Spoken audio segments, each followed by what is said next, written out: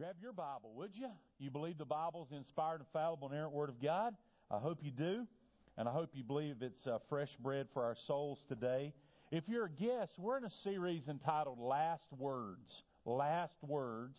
It's the last words of Jesus on the cross.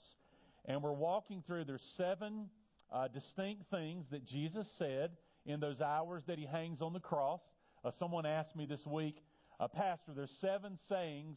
What kind of time frame is involved in those 7? We're not sure. We know there's a total of 6 hours. So somewhere in that time frame, Jesus utters these 7 sayings that are really important for us to learn about what the cross means. Okay? So you and I are gathered in these weeks. Christians around the world are making the journey to Easter, right? And so we'll come up to Palm Sunday, and then we'll get into Passion Week, and we'll trace the steps of our Lord. Some of you that are going to go to Israel next year with us, you're actually going to walk. You're going to physically walk the path that Jesus took during this time frame, ultimately going to the cross and dying for us. And then, of course, on Easter we celebrate the resurrection of our Lord. Actually, we celebrate that every Sunday. But Easter is the worldwide celebration of the resurrection of Christ. But what we're doing in these weeks leading up to Easter is we're stopping, we're standing, and we're listening. And I hope you're praying that God would help you to see what you need to see and hear what you need to hear. So we're standing at the foot of the cross and we're listening to the words of our Lord. And we're trying to look at these 7 sayings of Christ in chronological order as He would have spoken them. So today we jump from John last week to Matthew chapter 27. And we're going to read verses 44 and 45. And let me go ahead and tell you that the sermon today is kind of I would say it's a heavy one. It's a needed one, but it's a heavy one, okay? And you're going to wrestle with this. You're going to wrestle with this in your heart. And it's not really the kind of sermon that you're going to shout, okay? I know you're going to leave here thankful if you're a child of God. But in these moments, you're going to have to wrestle with what happens in 45 and 46 of Matthew 27. Hear the word of the Lord. Matthew writes, "Now from the 6th hour there was darkness over all the land until the 9th hour. And about the 9th hour, Jesus cried out with a loud voice, saying, Eli, Eli, lema sabachthani. That is, my God, why have you forsaken me?" Several years ago, a young teenage girl in this church walked up to me right out there in the foyer, and she said, "Pastor Tim, can I ask you a question?" That's always scary, by the way, because I don't always have the answer. Can I get an amen right there? But she said to me, "I'm just curious your opinion. Is it wrong to ask God why? Is it wrong to say, God, why did you let this happen? Or why are you whatever that is?" And I said, that's a very good question. I said, let me respond to your question with a question or with a statement. What if I told you that our Lord and Savior Jesus Christ asked God why? Would that make you feel better? And she said, yeah, it sure would. I said, that's exactly what Jesus did as He was hanging on the cross. He asked God, why? Why have you forsaken me? And I want to try to help you today answer that question and help you to see that you are in Matthew 27 and verse 46. Can we pray together? God, we thank you for your word. We thank you for the power of it. Thank you that I have the opportunity and a privilege to stand here at the Point Church on Innerarity Point Road and open up the Bible and talk about the words of Jesus. We know that every verse in the Bible is God-breathed, that it's all important, it's all relevant. It's fresh bread for our souls. We know that some passages are easier to comprehend than others. And I know that our text today is a heavy one. It's a deep one. As Jesus ponders being forsaken by the Father. I pray that this will move us. It will move us in a very deep and a profound way. I pray that every person in this room will feel and sense themselves in Matthew 27, 45, and 46. May every Christian leave here today feeling loved and accepted by the Father. May every sinner here today afresh see themselves as in need of Christ. May the Holy Spirit draw them and reveal to them their need of salvation. I pray that you would give me a clear mind. I pray you would cleanse my hands and purify my heart. Holy Spirit, help me to say everything that should be said and not say anything that shouldn't be said. May it be clear, may it be distinct, and may we be moved by the fourth saying of Christ on the cross. And I pray this in Jesus' name. God's people said, Amen. Be seated if you would. When I read through the Old Testament, quite frankly, some of it is easier reading than other parts of it. Can I get an amen right there? But when I read through the Old Testament, the Scriptures are always pointing to Christ. Though you do not see Jesus on the pages of the Old Testament, you don't see the name Jesus printed in the Old Testament, I suggest to you that over and over and over again you see Christ. You very clearly see the Messiah. You very clearly see chapters in the Bible that you and I are able to look back on and to read that hundreds and hundreds of years ago were not as clear. You and I look back on those chapters today and we go, man, that right there is Jesus. It's so clear. I could point to several chapters in the Old Testament, but because of time, let me just land first in Psalm 16. If you read Psalm 16, you will very clearly see that it is a messianic Messiah, Jesus, a messianic chapter that points to Christ. You go on over a few more chapters and you land on chapter 22, and it also is a very clear chapter where David is wrestling with the events of his life, and he begins to write in such a way that you see it very clearly pointing to the coming of Christ, and you'll see that in just a minute as Jesus is hanging on the cross, and he quotes Psalm 22 and verse number 1. Let me pause a moment and say that committing the Scriptures to memory, being able to quote the Scripture, is a very great benefit in your spiritual journey in your life.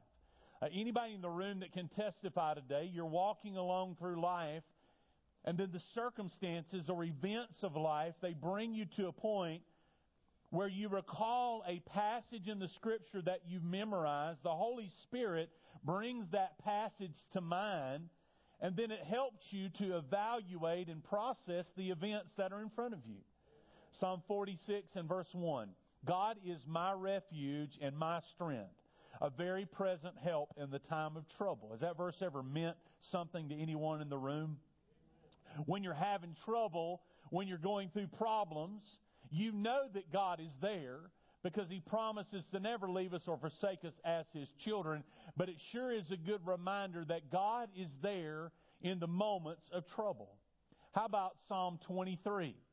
Some authors have suggested that maybe we've done our children, our grandchildren, a great disservice by not encouraging them to memorize the 22nd chapter that we'll point to in just a moment as much as we do the 23rd Psalm. Anybody in the room commit the 23rd Psalm to memory maybe in your younger years? You could stumble through it a little bit maybe. How many of you are glad I'm not going to call on you right now to do that, right? But primarily, that's one of the most familiar chapters in the Bible. The Lord is my shepherd. That passage means something to us because it talks about through the restless times, He leads us to peace. And even when we get to the moments of death, when we walk through the valley of the shadow of death, God is with us, and He'll never leave us or forsake us. And He is preparing a table for us in the presence of our enemies. And one day, we are going to dwell in the house of the Lord forever. How many times has Psalm 23 reached out and grabbed you by the hand or grabbed someone by the hand and walked you through some of the darkest hours in your life?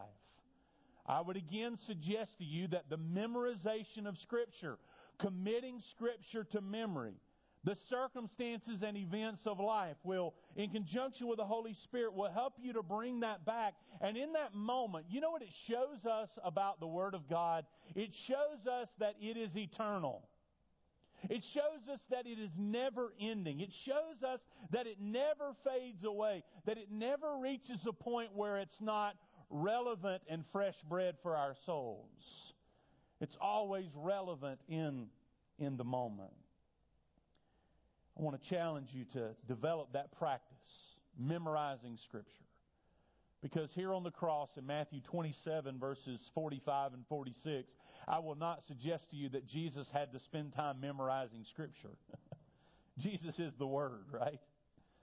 But I will show you that Jesus on the cross quotes from the Old Testament.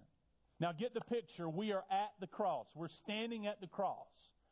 We want to see what we need to see. We want to feel what God wants us to feel. We want to hear what God wants us to hear. Oh, how important it is for us as Christians to daily come to the cross and be reminded. Galatians 2:20, my last verse. I am crucified with Christ, nevertheless I live, yet not I, but Christ lives in me. The life which I now live in the flesh, I live by the faith of the Son of God, who loved me and did what? He gave Himself for me. That's why Jesus hung on the cross.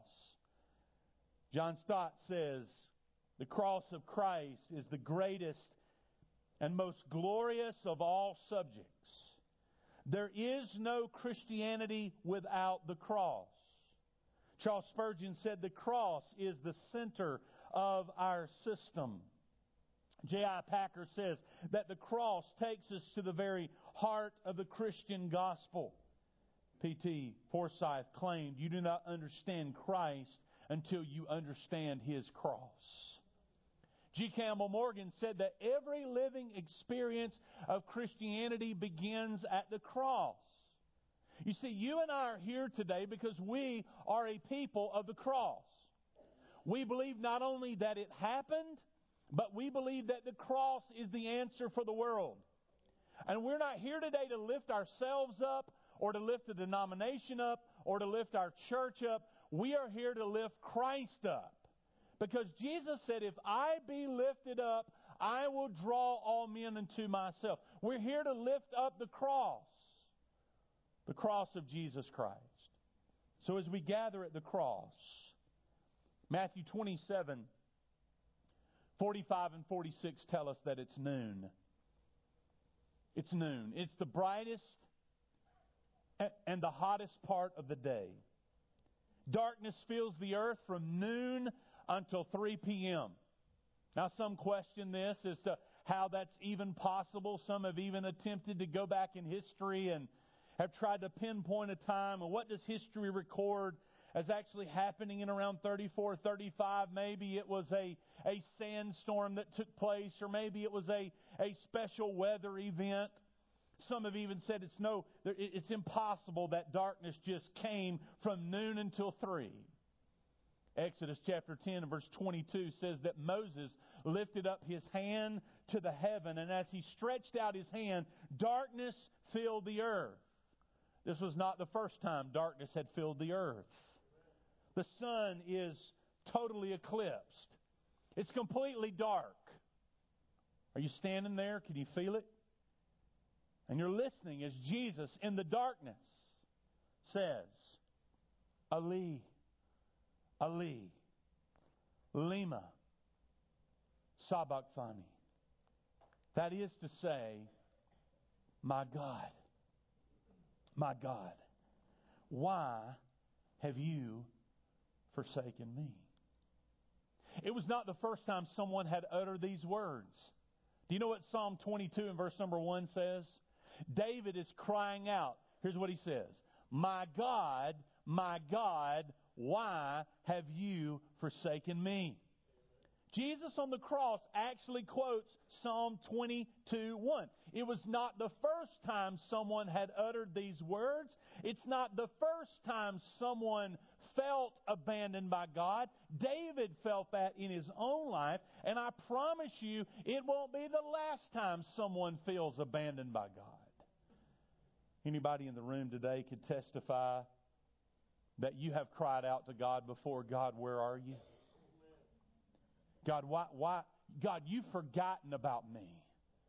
God, you turned your back on me. I thought you loved me. God, if you love me, why am I going through this?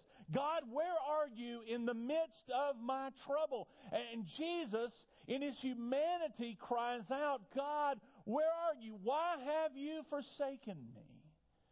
An interesting note about the words that he chose in Hebrew, Ali, Ali, sounds a lot like Elijah in the Hebrew language. And so there were many people around the cross that thought Jesus was crying out for Elijah.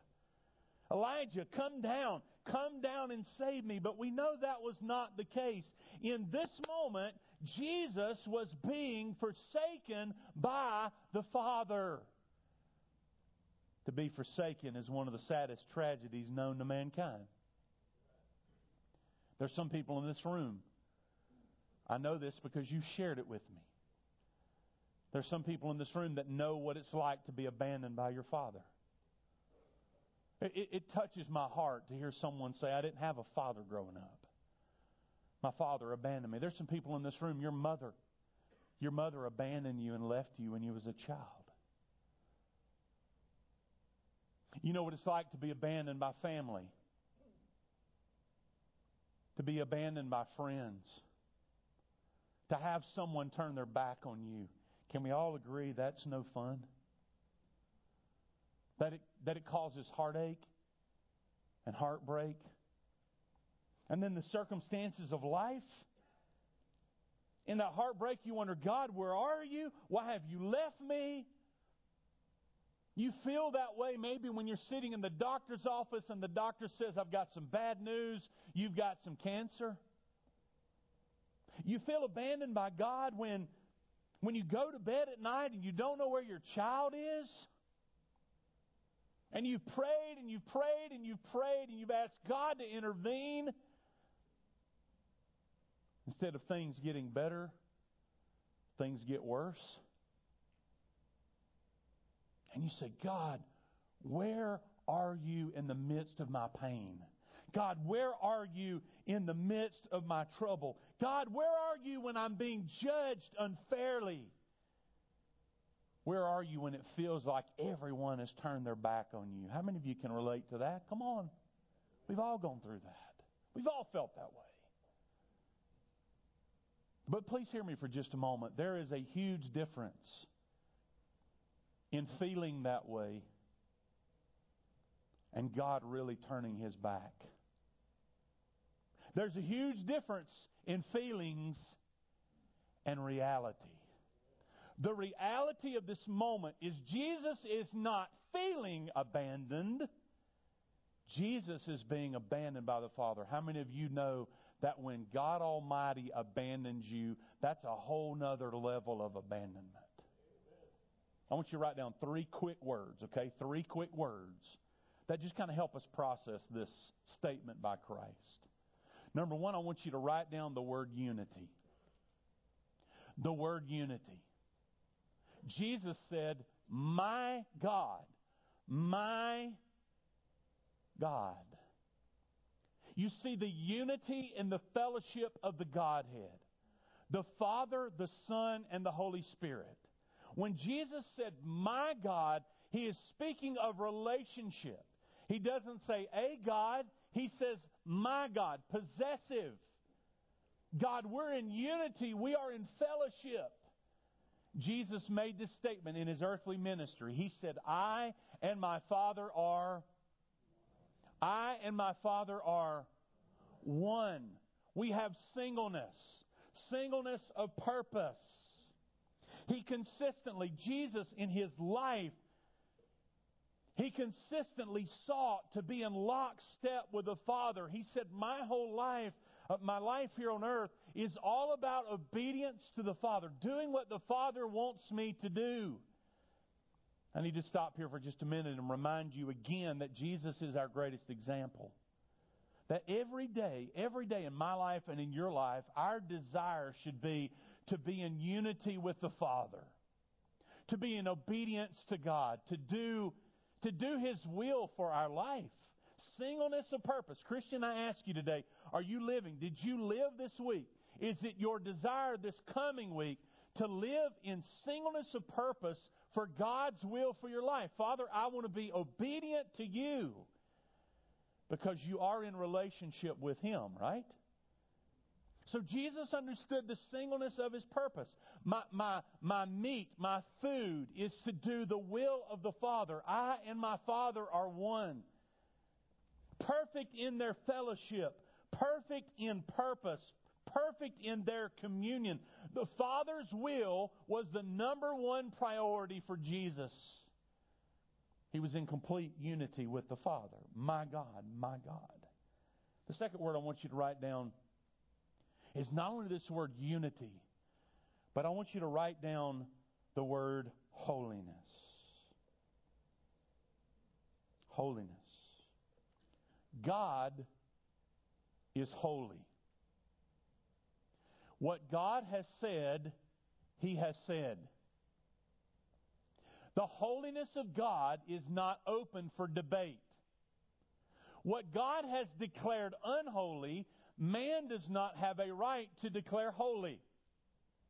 God does not sit down and bargain with men and women over things that He has said in His Word, clearly spelled out in the Scriptures as right and wrong, holy or unholy.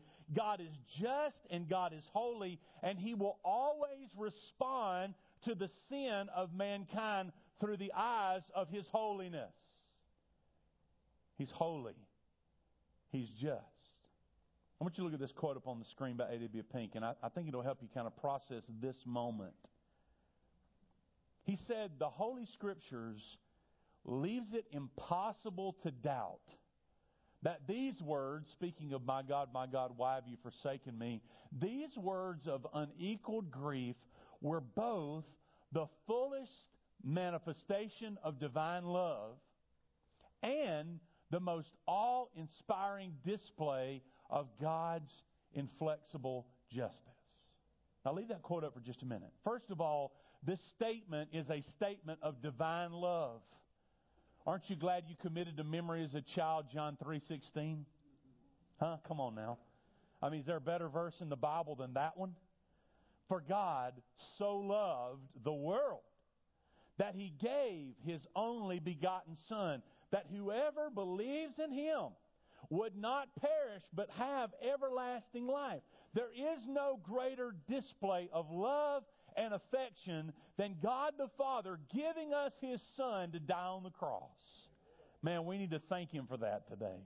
That Christ went through this awful, painful agony, and He dies on the cross. And in this moment when He says, my God, why have you forsaken me? We'll tie this together a little bit more in just a moment. But you have to see the level of love that Jesus is going through and He's displaying for mankind. As He hangs on the cross and He suffers in agony and He suffers abandonment and rejection. But the last part of that quote says, it's also in this moment that we see the most awe-inspiring display of God's inflexible justice. Now please hear me for just a minute. God is not flexible when it comes to our sin and our behavior. Can I say that again? God's not flexible when it comes to what He has said and what He has spoken in the Word. In other words, God will always justly and in His holiness deal with sin. God's justice and His holiness are actually on display in verse number 46 for all the world to see. Why do you say that, Pastor Tim? Here it is. Most scholars say that it's right precisely in this moment. When Jesus makes this statement, it is actually the moment that Paul described in Corinthians when he said, He who knew no sin became sin for us that we might become the righteousness of God. In this moment, the sinless Son of God, who had never had an evil thought, who had never been disobedient, who had never lied, who had never committed immoral sin, Jesus, the only one who has ever lived a sinlessly perfect life, in this moment became sin for us so that we might become the righteousness of God. Now that's powerful. That's the gospel. The gospel is that 2,000 years ago when Jesus was hanging on the tree, in this moment, He was actually taking my sin and your sin in His body on the tree. And so we see God's inflexible, His inflexible justice as He looks at Jesus, His Son, on the cross, and He takes my sin in His body. The Scripture says that He turns His back on His Son. Think about the birth announcement.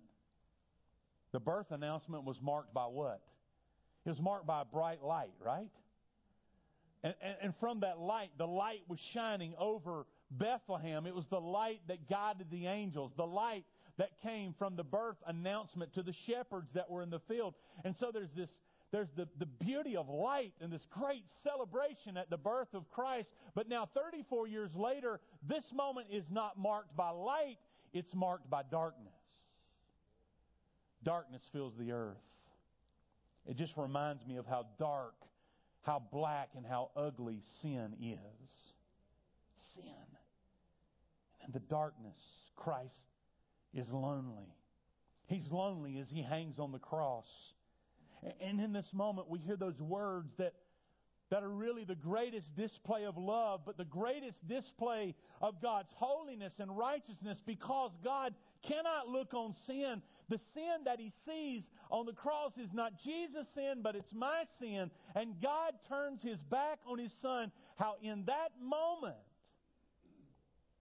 Jesus receives the wrath and the condemnation and the judgment of the Father in Himself. Why did He do that?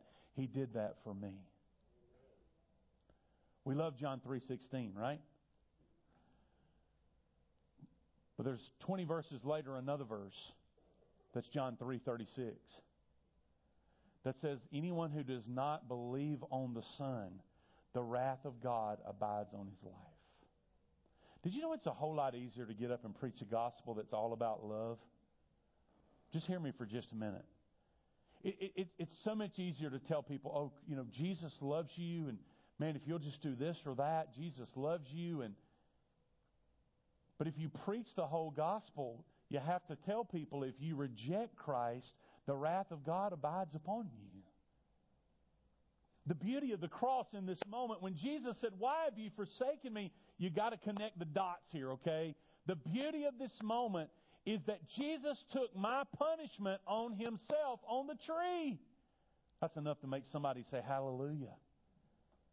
And because of what Jesus does in this moment, it enables Paul to write in Romans chapter 8 and verse number 1, there is now no condemnation to them who are in Christ Jesus. Isn't that good? Isn't that good? I'm no longer condemned. I no longer have the penalty of sin upon my life. Tim, how did you get there? I'm so glad you asked.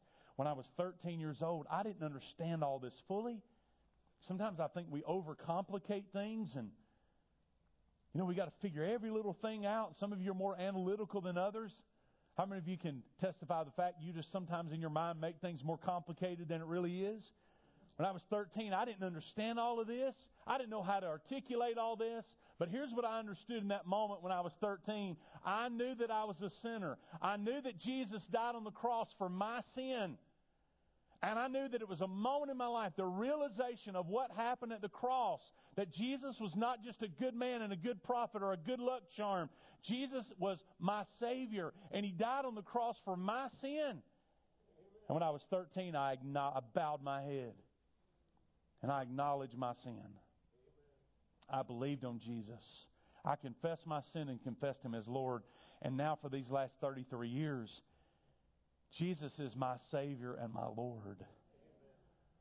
Because of what He did for me. Now the penalty of sin no longer rests upon my life. Because of what Christ did for me. But watch. I understood that God is holy and I'm not. Please hear me. If you're here today and your mindset is, well, I am a good person. I go to church. I pay my bills. I help the neighbor out. Hey, I even cut somebody's grass this week for free. And surely when I get to heaven, God's going to bring me up there and there's going to be like a scale. And that scale is going to be there. And there's going to be the good side and the bad side. And when I get there, I'm just hoping that it's 51 to 49. That I do just enough good things. Hey, I might cuss every now and then, but I'm a good person. Come on, get in my world here for just a minute. I might fly off the handle, but hey, look, if anybody's going to make it, I think I am. If that's your testimony, you got a really, really weak testimony. Because if you know Christ, here's what you know. You can't save yourself. You're born into this world a sinner. And the only one that can do anything about your sin is not you. It's Jesus. God is holy. It's not about your righteousness. It's about the righteousness of Christ. That when you repent of your sins and you believe on the Lord Jesus Christ, you're made righteous in Him. The last word, and I'm done. Unity, holiness. The third word I want you to write down is the word transfer, okay? The word transfer. Galatians chapter 3 and verse number 13 said, Christ redeemed us from the curse of the law by becoming a curse for us. That's what happens in Matthew 27, verse 46. He became a curse for us, for it is written, cursed is everyone who hanged on a tree. Jesus became cursed by the Father. The curse and the penalty of sin that rested on me, it was transferred to Jesus on the cross. And now at night, I don't go to bed worried. I don't worry about going to sleep saved and waking up lost. Please hear me for just a minute. I know this church, there's a lot of different backgrounds, different denominations and things that come in here. Please hear me. If you live in a world where you don't know if you're saved one minute and lost the next, that's a miserable place to live. It really is. Because Christ came once and for all for the sins of the world. And hear people say, well, once saved, always saved. Here's the way I say it. If once saved, always saved. If you've truly been born again by God's grace, you never get unborn. Once you're saved, you never become lost. Because John chapter 10 says that Christ holds us in the palm of His hand and no man is able to pluck us out of His hand. That sounds pretty secure to me. In Christ. How does that happen? There's a transfer that takes place.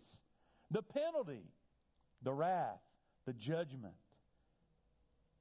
Christ took it Himself on the cross. D.A. Carson said, in this cry of dereliction, the horror of the world's sin and the cost of our salvation are revealed. Someone said at the cross, man did a work. He displayed His depravity by taking the perfect one and with wicked hands nailing Him to the tree. At the cross, Satan did a work. He manifested his insatiable enmity against the woman's seed by bruising His heel. At the cross, the Lord Jesus did a work. He died, the just for the unjust, that He might bring us to God. But at the cross, God did a work. He exhibited His holiness and satisfied His justice by pouring out His wrath on the one who was made sin for us. Isn't that good news today? So let me wrap it up this way. I told you this sermon was kind of heavy, didn't I? Let me speak first to Christians, okay? Christian, on the authority of the Word of God, you have felt abandoned, but you have never been abandoned. Christian, hear me. You have felt like God wasn't there. You have cried out, God, where are you? And I remind you, God is right beside you. Because He will never leave us or forsake us. He never turns His back on His children. Aren't you glad today? The Father never kicks us out of the family. He never says, you're out of here. He never says, you're on your own. No. God is with us, always with us. So whatever you're going through today, remember this. Jesus was abandoned by the Father on the cross so that you and I would always feel accepted. That we would feel we are. That's what the Bible says about us. We are accepted in the beloved. If you're a child of God, you're never not accepted. So feel His love today. Feel His presence. Jesus was abandoned by the Father so that you would feel accepted in the beloved. That's good news today. Because I'm going to tell you something. In this cruddy, mixed up, messed up world, we're all going to cry out, God, where are you, right? But when we feel that way, what do we need to do? We need to run back to what God has said and spoken over us in the Word. We're accepted. Let me speak a word to those in the room today that may not know Christ as Lord and Savior. You remember a few minutes ago when I said it's one thing to feel abandoned, it's another thing to truly be abandoned? Two separate things, right? If you're lost today and you're without Christ and you've not fully understood the weight of this moment when Jesus said, my God, why have you forsaken me? When He took the sin of the world on Himself, I want you to know that you should not only feel abandoned, you are abandoned. There's coming a day when we will stand before God. The Scripture makes it very clear. We're at enmity with God. That's what it says in Romans 5 and verse 10. Our sin separates us from a holy and a righteous God. And there's coming a day when we will stand before God and we will give an account for our life. And there won't be a scale. The only question will be, have you appropriated, have you repented of your sins, acknowledged that you're a sinner, believed on the Lord Jesus Christ, and confessed your sin? In that moment, that's the only thing that's going to matter, not how much good and how much bad you've done. But in that moment, there's going to be a separation of the sheep and the goats. That's what the Bible says. And if you're not in the sheep, if you're in the goats representing those who are not born again, the Bible says that you will, this is not Coleman theology, this is Bible theology, you will be cast into darkness, into an eternal lake of fire, forever separated from a holy and a righteous God. And God will say, He specifically is speaking in Matthew's gospel about even some who do what I do, being a pastor, teacher. He said there's coming a day when there's going to be some pastors stand in front of me, and here's what I'm going to have to say to them. I'm going to have to say, depart from me, I never knew you. You know what? Please hear me, gang. Please hear me. I wish that I could stand up here today and just tell you that, hey, we're all going to heaven. Let's just join hands and sing Kumbaya. And just, hey, look, we're all going to heaven. God's going to take us all to our eternal place of rest. I could tell you that and lie to you. Because that's not what the Bible says. The Bible says there is coming a day when those who reject this moment,